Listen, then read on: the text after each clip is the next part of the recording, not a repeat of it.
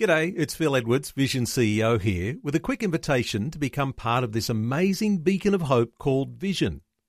Together we can put our love into action to help people of all kinds build or rebuild their lives on the truth of God. Please consider the part you can play during our upcoming Visionathon appeal, remembering that it's your support that makes Vision possible, including this podcast. Life, culture and current events from a biblical perspective. 2020 on Vision. As you know, the Christian church has been under attack in the nation of Sri Lanka. After the Islamic extremist terror attacks on Easter Sunday, we'll be talking about that this morning and really zeroing in on the purpose of such an atrocity. Because while there's been reporting on the issue, there's only been a little bit of mild speculation as to why. So we'll ask why? And we'll continue the conversation and broadening the perspectives here, the context here, about these regions in South Asia, including India. A recent report shows that Christian persecution in India has jumped by 57% this year. Well, the people of India are in election season. It's such a huge population. Their election season began on the 11th of April and concludes on the 19th of May. Hindu nationalism is the issue there in India, and it's become a major issue there. It seems that wherever Hindu nationalism advances, persecution of Christians escalates. So whether we're talking Islamic persecution of Christians or Hindu persecution of Christians, the motive is held in common: to eradicate the Christian presence and the Christian voice. So how do we deal with that? Well, it is always so good to be able to welcome Elizabeth Kendall, an international religious liberty analyst and advocate. She also serves as Director of Christian Faith and Freedom, that's based in Canberra, and is an adjunct research fellow at the Arthur Jeffries Centre for the Study of Islam at the Melbourne School of Theology. Elizabeth Kendall, a special welcome along to 2020. And thank you for having me, Neil. Elizabeth, always enjoy our conversations, not because they're fun conversations, but because they're always so important and shed such light on some of the issues that the whole world is facing. Let's talk about the Sri Lankan issue first of all, those terror attacks, Easter Sunday, Resurrection Day. Of course, the death toll in Sri Lanka has been revised down now, and the numbers settling around that 253 people. What are your thoughts on the whole issue that's developed out of the Resurrection Day terror attacks? Oh, yeah, they were just appalling. And it was such a surprise. Like, it was such a bolt out of the blue. I mean, a couple of years ago, there was, the horrendous Resurrection Sunday terror attack in Pakistan and against Christians gathering at a park after church for their Easter celebrations. And when something like that happens, a terror attack against Pakistani Christians, you tend to not be overly surprised. In fact, you're almost anticipating it and you're praying that it will not happen, that God will protect them. But this in Sri Lanka was actually completely unprecedented. So Sri Lankan Christians, they've been targeted during the civil war. They were, the Hindu Tamils, suspected them of not being loyal, and Sinhalese Buddhists suspected them of not being loyal, and yet really it was the church was the only ground where the Sinhalese and the Tamils came together as one. And of course the rise of Sinhalese Buddhist nationalism, that has seen increased levels of violent Sinhalese Buddhist attacks on Christians. They're not huge. They're not like Islamic terror attacks. They're sort of more like menace. You'll get these little mobs of nationalistic Sinhalese Buddhist nationalist monks, and they'll create menace around a church. They'll harass the people. They'll vandalize the property. They'll cause problems. But the biggest waves of Sinhalese persecution have been in years past. It's really been fairly moderate over the last decade since the end of the Civil War. And then all of a sudden, this Easter attack by an Islamic group comes out of the blue. It really was unprecedented.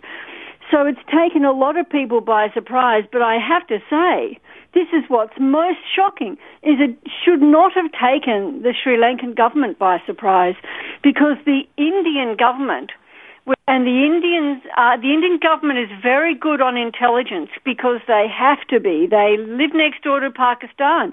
They've got nuclear weapons facing each other. They have to have good intelligence. And the Indian intelligence has been telling Sri Lanka, apparently for about a year, that this group was radicalizing and preparing to enact terror attacks.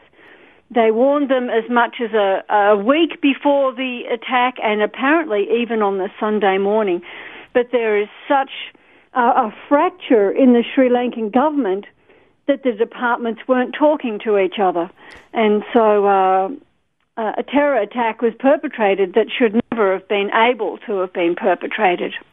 So we've been hearing that the Sri Lankan government knew weeks in advance. What you're indicating here is that they probably had known for as much as a year. And we've had conversation before too, and in the lead up to Easter, I had a conversation with Open Doors, and we were talking about the increased threat of persecution and attacks that come at Easter time. And then, lo and behold, on Resurrection Day, an attack like this happens. And we've had this sort of conversation too before, that at Christmas time and at Easter time, there's an increased likelihood. So if they knew so far in advance, when Easter comes, you might have thought that if there was any concern at all, that they would have increased their security at that time. But you're saying that within the Sri Lankan government, there was such fracture that they weren't talking, the departments not talking to one another, and therefore a real weakness in their own national security. Oh, absolutely. The Prime Minister and the President are essentially at war with each other. And so there's this whole fracture within the government where the departments are literally not talking to one another. Really, because these attacks could have been prevented. These men, they just walked in with massive backpacks on their backs, any sort of, like typical airport screening, someone with a wand like they do at the airports. You don't even need a full metal detector machine, just a couple of security agents with a metal detector wand. They would have picked up those bombs outside the churches and would have saved hundreds of lives, although they were enormous explosions. Even if they'd gone off in the street, they still would have killed a lot of people. They were absolutely enormous, showing the degree to which they had real expertise. So some of these Sri Lankan bombers had actually spent time in Syria, and in the last lot of they've arrested over 100 people just recently. They've raided the headquarters of the group. They've arrested over 100 people, and some of those were foreigners. They were Syrians and Egyptians.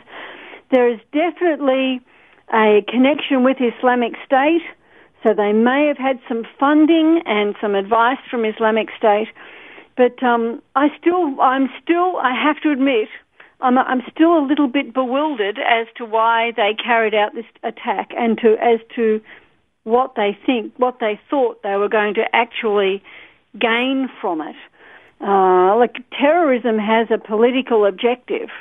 A hate crime, doesn't it? It's just a hate crime. And it almost comes over to me like a hate crime. I don't know what they're wanting. If they actually thought the Sri Lankan government would go soft on them, they don't know the Sri Lankan government. They don't know the Sri Lankan military. They'll blow them off the face of the earth. This will not be something that I would have thought a minority of a minority should be attempting in Sri Lanka, unless ISIS, unless Islamic State, so unless the paymasters of these guys are actually hoping to ignite a jihad to which they can rally international support. That's the only thing I can actually imagine. Well, when we talk about issues of, what was the purpose, there are some things that all these attacks do seem to have in common, as you say, because it sends a signal. It ignites the hearts and minds of those who are loyal to that regime, loyal to that ideology, to rise up. And the idea that just like New Zealand, considered to be a soft target, that somehow or other a soft target there in Sri Lanka. Yes, now the Sri Lankan government then said regarding New Zealand, they said, oh, this was retaliation for New Zealand. Well, that's not true. It was not retaliation for New Zealand. This attack has been in the planning probably since last year. This was an enormous operation requiring incredible sophistication, and it would have been being planned a long time before Christchurch. And the thing is, if to say that it was a retaliation for Christchurch means it's over. They've done it. They've done their retaliation. We can all move on.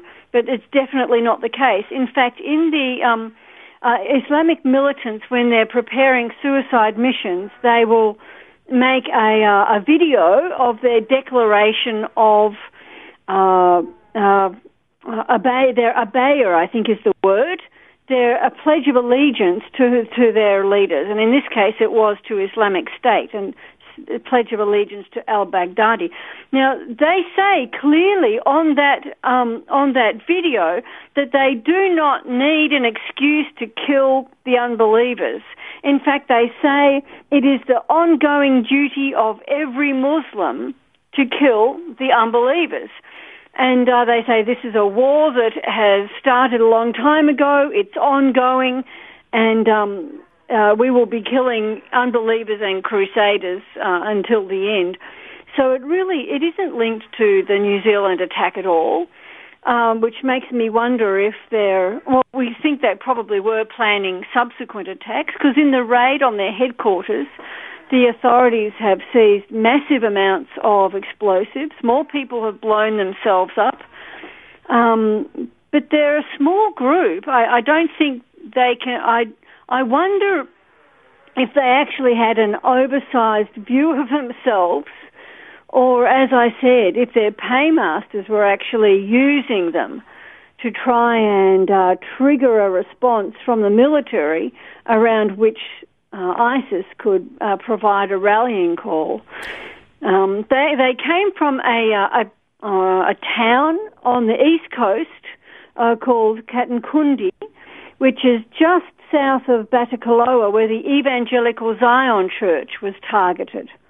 And Katankundi is an almost exclusively Muslim town, almost the only exclusively Muslim town in Sri Lanka. And there's been a lot of influence from Saudi Arabia.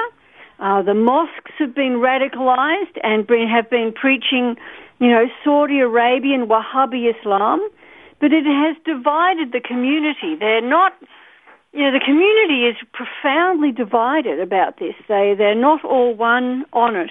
But I wonder if those Muslims who perpetrated this attack had lost a sense of how small they actually are in the scheme of things in Sri Lanka. Helping you make sense of life, culture and current events from a biblical perspective. 2020 on Vision. Our talkback line open if you'd like to contribute to our conversation. 1-800-316-316. Elizabeth Kendall is our guest. Elizabeth, let's extend our conversation beyond Sri Lanka, just to the north, where the massive election is underway in India. Over the past 5 years, the Hindu nationalist BJP party has been ruling, and they've taken India to new heights, intensifying this nationalism, which means really trying to stamp out Christianity. What are your thoughts for what's happening in India right now? Yes, well, the election is enormous. The election is actually mind-blowing. They have 900 million eligible voters, which sort of blows my mind. They have 2,350 registered parties, which is just the thought is enough to give me nightmares. So it's a huge thing. It takes place in 7 phases from the 11th of April to the 19th of May, and the results will be declared on the 23rd of May. Now, the big issue with India is this rise of Hindu nationalism. Now, Hinduism, as like a religion and a cultural practice, is not inherently hostile to Christianity, because Hinduism is a polytheistic faith. There are gods everywhere. So what's another one? You know, like you believe in your God, I believe in my God. It's never been a huge issue. The issue comes with the high caste Indians of India.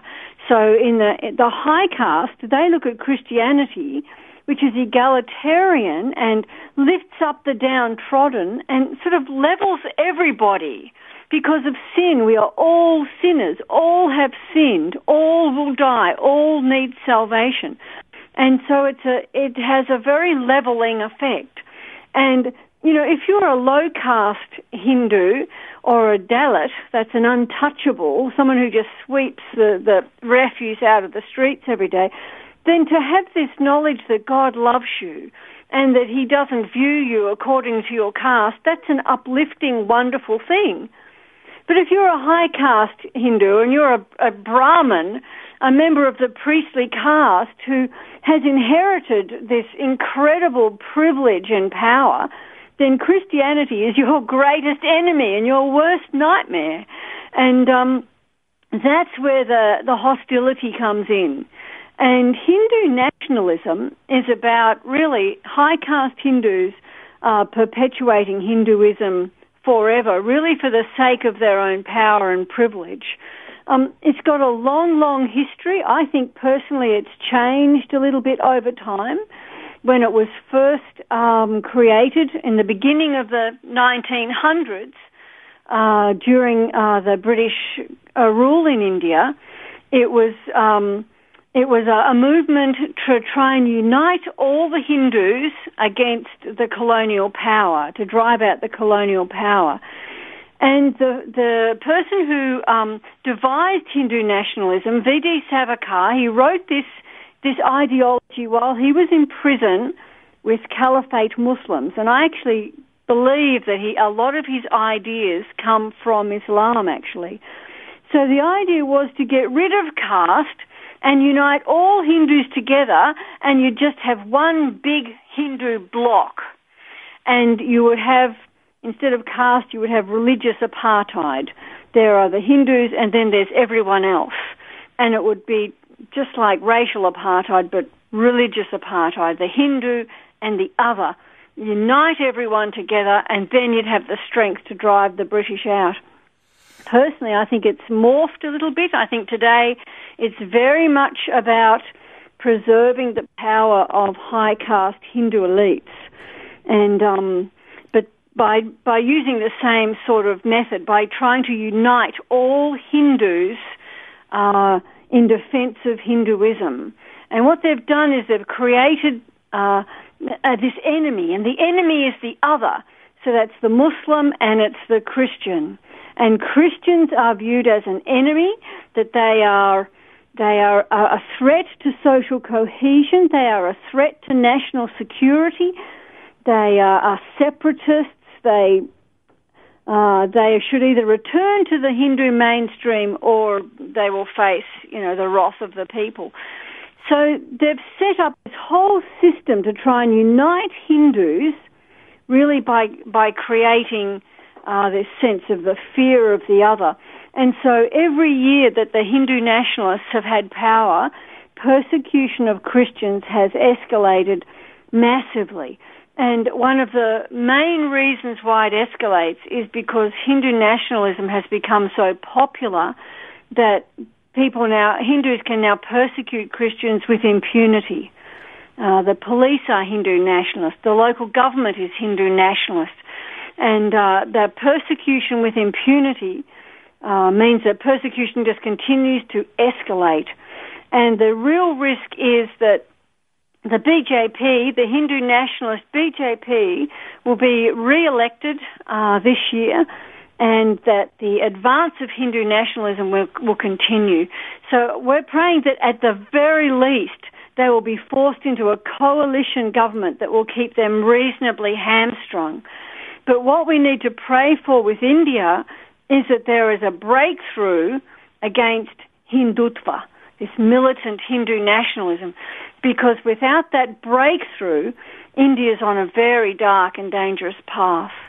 Okay, so the word to appreciate here, Hindutva, which is this intensifying Hindu nationalism, and as you say, it might be promoted as a way to egalitarianise the caste system, but that probably isn't the motive of those who are driving it, because the caste system will still be there culturally intact, but the Hindus will be united, and what this nationalism does is create a sense of the other. The other is a threat, and the Christians, even though, as we know, they'd have the same sort of motives as we all do, and the motivation is going to be love to reach out to people who are even at the lowest caste level, but that is going to be seen as a threat and one that needs to be stamped out with violence. So how does the violence look, Elizabeth, in places like India when this Hindu nationalism takes its effect against Christians? The most common sort of violence that we see is groups of Hindu nationalists. It can be a group of half a dozen right through to 20, 30 or 40 Hindu nationalists, often armed with clubs and sticks, will go up to a place where Christians are praying together, maybe a house church or a church facility or a prayer meeting in a home, and they will attack it. And they will violently attack people. They will beat them. They will strip the saris off the women, and they will break the bones of people. They beat them seriously. And when the police finally arrive, because a Christian has managed to call the police, usually it's the pastor that gets arrested, not the Hindu nationalists. And so this is where the impunity comes in. The Hindu nationalists know that they can beat up the Christians, they can attack them, they can burn churches, and they will never get arrested. It's usually the Christians that get arrested. And what happens to the Christians, especially pastors and evangelists, is that they will be charged with the crime of forcible conversions. So the Hindu nationalist ideology says that everybody who's an Indian was really is born a Hindu by culture. They see Hinduism as a race as much as anything else, and that if they're not a Hindu, it's because either they or someone in their ancestry has been tricked, and they've converted to Christianity because they've been deceived, or maybe they were tricked with food, or maybe they were tricked with money or lied to. And now they have to come back to Hinduism.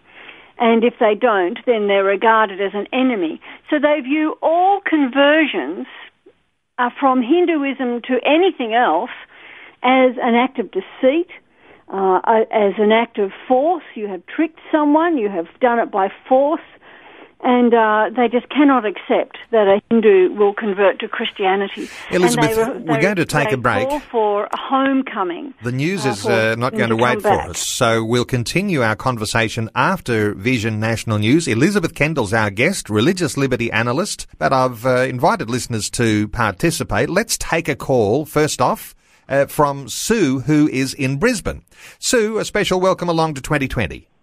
Oh, hi, Neil and Elizabeth. Look, we've got a friend, a pastor that's in India who comes and stays with us, and he at times is under incredible persecution, so much so that last time he was over with his wife, she said to us that every time he goes out, she knows there's a chance that he might not come back. But one of the things that he did say while he was here was that the Hindus they attack the Muslims as well as the Christians, but the Muslims, when they rape the Muslim girls or attack them, the Muslims go back after them, and the Hindus know that there's retribution, whereas with the Christians, they don't attack back. And so he said that they're a real easy target. And so I was just wondering, Elizabeth, what you think or have heard of that.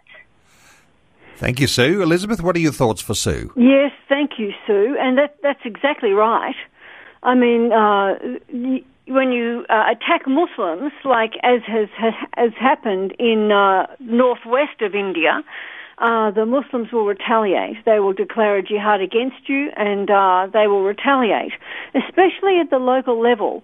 So if there is a local attack against Muslims, Muslims will retaliate at the local level. And that retaliation is written into their scriptures. Retaliation is for you, the Quran says. You know, they are Muslims are religiously have a duty to retaliate. Christianity is different. Christians are taught by Jesus to turn the other cheek and to love and to forgive. Now, that doesn't mean that they don't have to be careful about their security. Doesn't mean they don't talk to the government about their security. The government is the one there that has ultimate responsibility for the security of their citizens. But yes, the Hindus know that the Christians are a soft target. But, you know, the grace shown by Christians can be incredibly powerful, can be more powerful than what a lot of people understand, to see that a loving response that comes after hatred. People are won to Christ through such a response. But that doesn't mean they lie down and be passive like a doormat. And it doesn't mean that we lie down and be passive and watch them get killed either. The security is really important. And murder is evil, and torture is evil, and rape is evil. And so we have to lift our voice up against it. But yes, that's exactly one reason why the Christians are such a soft target in India. And the big problem, I think, in India is the fact that the police are not protecting them, and the government is not protecting them. Sue from Brisbane, thank you so much for your call, and I want to invite listeners to participate in the conversation. 1-800-316-316, 1-800-316-316. Our talkback line is open. Let's talk about persecution here, Elizabeth, because it's interesting, as you say, we turn the other cheek.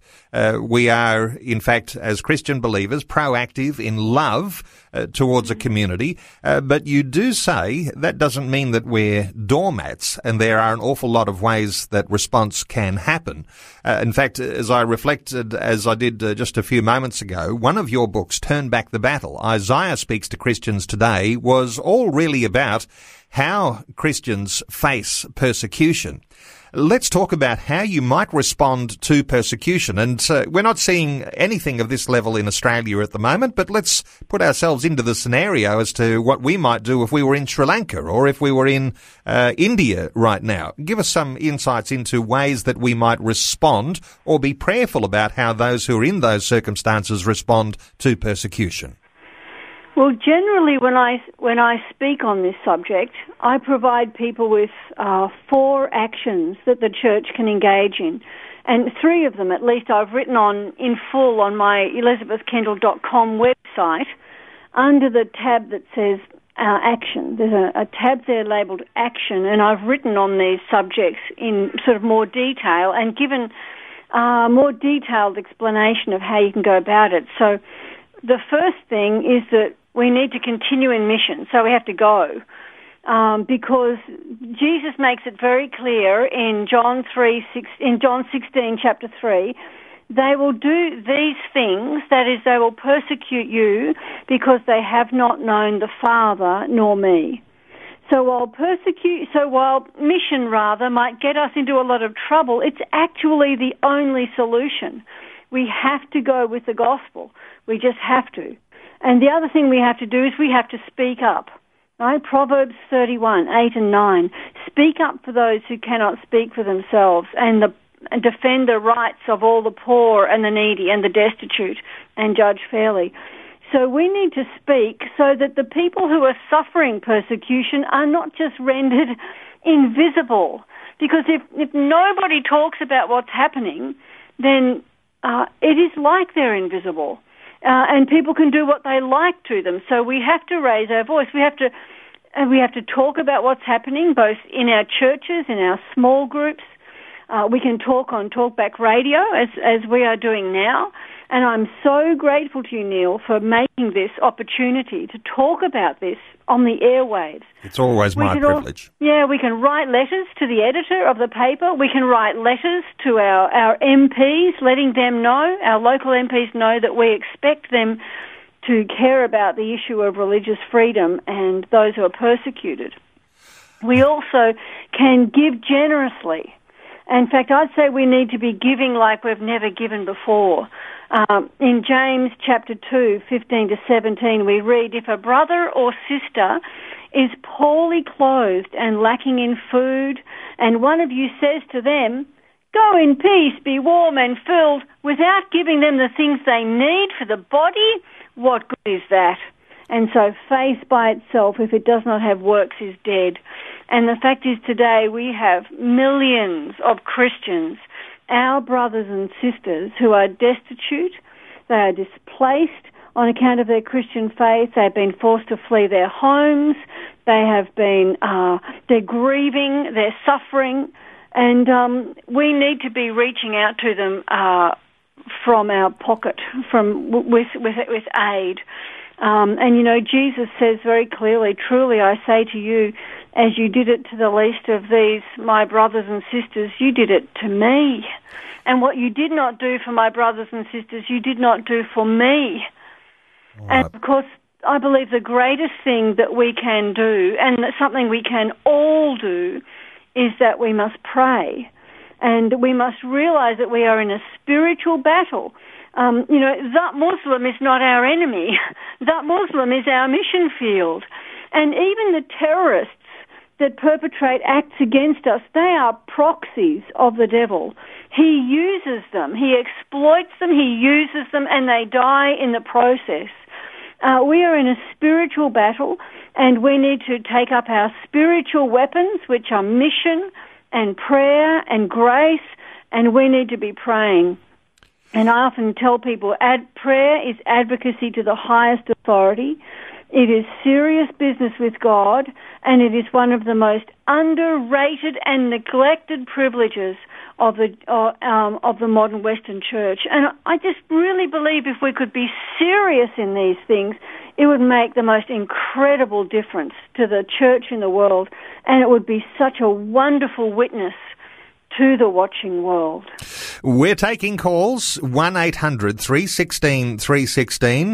There's a whole bunch of calls who are lining up here. Let's take them, and we need to be probably quick on responses here. Time's running short. Let's hear from Anne in Ferny Grove in Queensland. Hello, Anne. Welcome along. Hello, Neil. Yeah, I was born in Sri Lanka and came over 50 years ago, and we went back on a holiday in 2004. Now, when we were traveling from Colombo to Galle, our Buddhist driver pointed out to us a Buddhist temple and a village very close to it on the main road, and he said that temple had been bought up by the Muslims, financed from the Emirates. Mm. And he said that he knew that from talking to people that the Muslims were asked to purchase any land that came up for sale on any main roads. Now, these Buddhists were willing to sell their temple to the Muslims. So it's rather a surprise that they didn't attack the Muslims, they attacked the Christians instead. And I've got lots of friends still in Sri Lanka who are Muslims, who went to school together. So it's very interesting to find out what's been going on there. And what an amazing insight. Your response here, Elizabeth? Yes, I've been reading about this, and thank you, Anne, for bringing this up, that Saudi Arabia has actually, and the Gulf Emirates, have been pumping quite a good deal of money into the Muslim communities in Sri Lanka to radicalize them, to what I say they are Wahhabizing them. They're trying to turn the Muslims into Wahhabis. I mean, they do this everywhere. They're doing this in Africa and all across Asia. They pump the money in, and that's really interesting. The purchasing of land along the main roads, that's just so typical of the sort of things that you hear. I've heard the same things from Tanzania, where Muslims are buying up the land along the road, and every kilometre or so, there's another mosque built, a mosque with a drinking pump and everything, and they're making inroads that way. And it's a real warning, to be wary of the infiltration of Saudi Arabia and Gulf Arabs, because it's not without strings. It's not done for benevolent humanitarian purposes. It's done for the advance of Islam. And it's sad, and it's dividing the community there. I read an article this morning, Muslims in the Muslim town that the terrorists mainly came from, Katankundi, Muslims in that town saying, we hate this radicalization. We live in Sri Lanka, not the Gulf. We like it the way it is. We don't want it to be radicalized. So it's becoming very divisive, and I really hope that these Muslims who want to live peacefully, want to be Sri Lankan first and foremost, I hope that they can get the high ground in this debate in Sri Lanka. And from Ferny Grove, thank you so much for your call. 1-800-316-316, taking calls. Let's hear from John in Perth. Hello, John. Welcome. Thank you. Thank you very much for listening in. Elizabeth, great program. Thank you. What I wanted to say was that there are two particular areas. One is in Sri Lanka. It's quite evident that when you have a nation as poor as Sri Lanka or from India, where I've come from and where I've grown up, you have a situation where all the minorities are at risk because they have very, very poor people all around them. And the nation as such is focused inwardly. Yeah. I think over the past 8 to 10 years, Australia as a nation has, and I've been here 48 years, so I've watched governments of various colors come and go.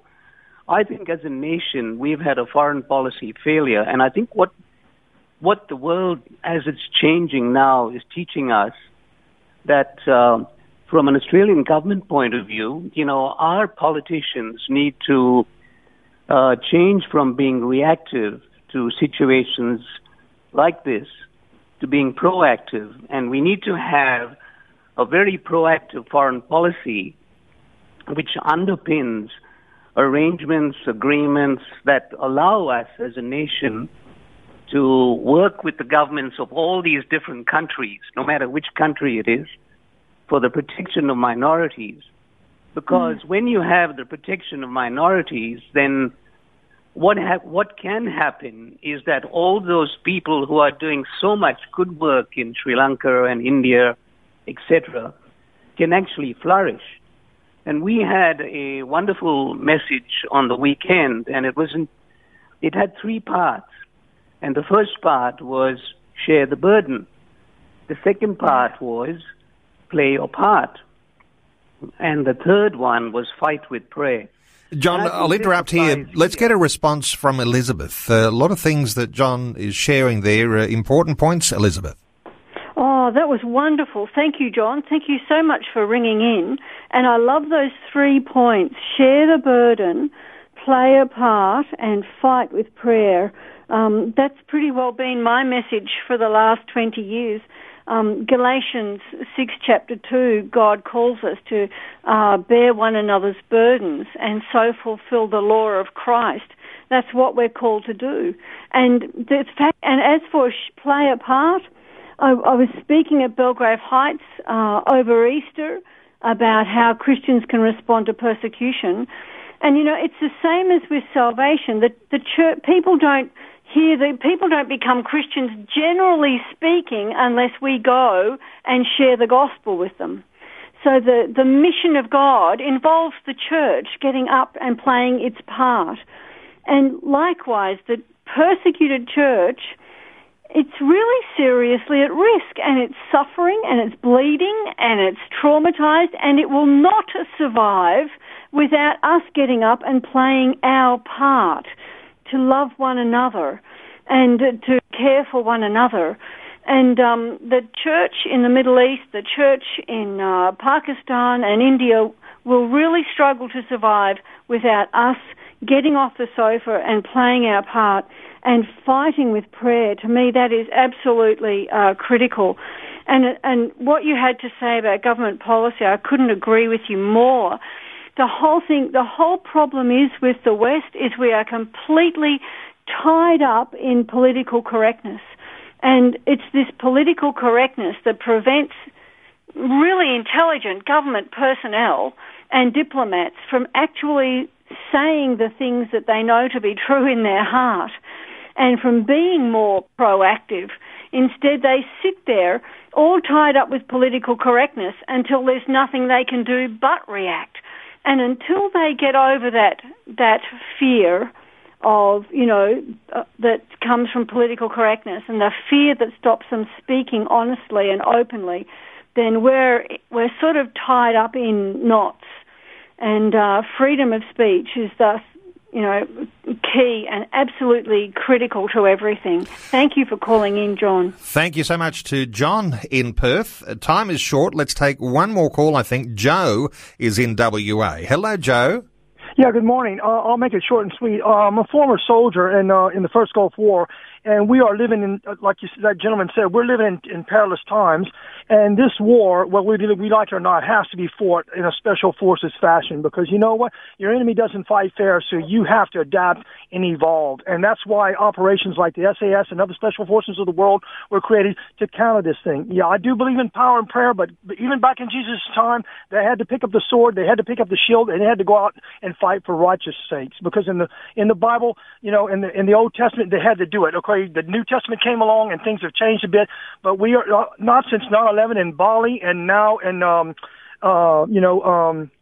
New Zealand when we had a shooter there, and even in the States where they had shootings in churches and stuff like that. This is insane, man. And I'll tell you what, if we're not prepared to use strength, then we might as well roll over and die because our enemies, even though we pray for them, we have to do what's right, and we have to protect those who can't protect themselves.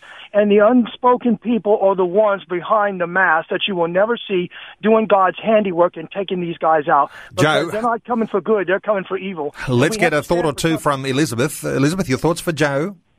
Yes, I've got absolutely no qualms at all with the fact that there needs to be a military response to a military threat. And this is primarily the responsibility of our government. And what happens is when the government fails to do what it's supposed to do, to keep our country secure, because it fails at so many levels in policy, when it fails to defend this country, that's when we end up with things getting really messy and going in a way that we really don't want to see it going, in the way of vigilantism. And I'm opposed to vigilantism. This is the responsibility of government. And the government has to do it if they don't want to see vigilantism rising up. The government has to do that which is its responsibility, which is to keep its citizens safe. And just before I finish, I'd love to just mention the 6 things that Ajith Fernando, he's a Sri Lankan evangelical who was in bed sick on Sunday morning in Colombo and didn't make it to church. He's a well-known missiologist, and he has put out 6 things that 6 ways Christians should respond. Need to be very quick here, Elizabeth. Yep. Just take us through that 6. We won't have time to enlarge. The loss. We have to lament. He said we can condemn the evil. We have to speak up and condemn it. He said we should alleviate suffering. We should be giving and helping the church. And we should leave vengeance to the Lord. And this is certainly leave vengeance to the government. The government has to respond.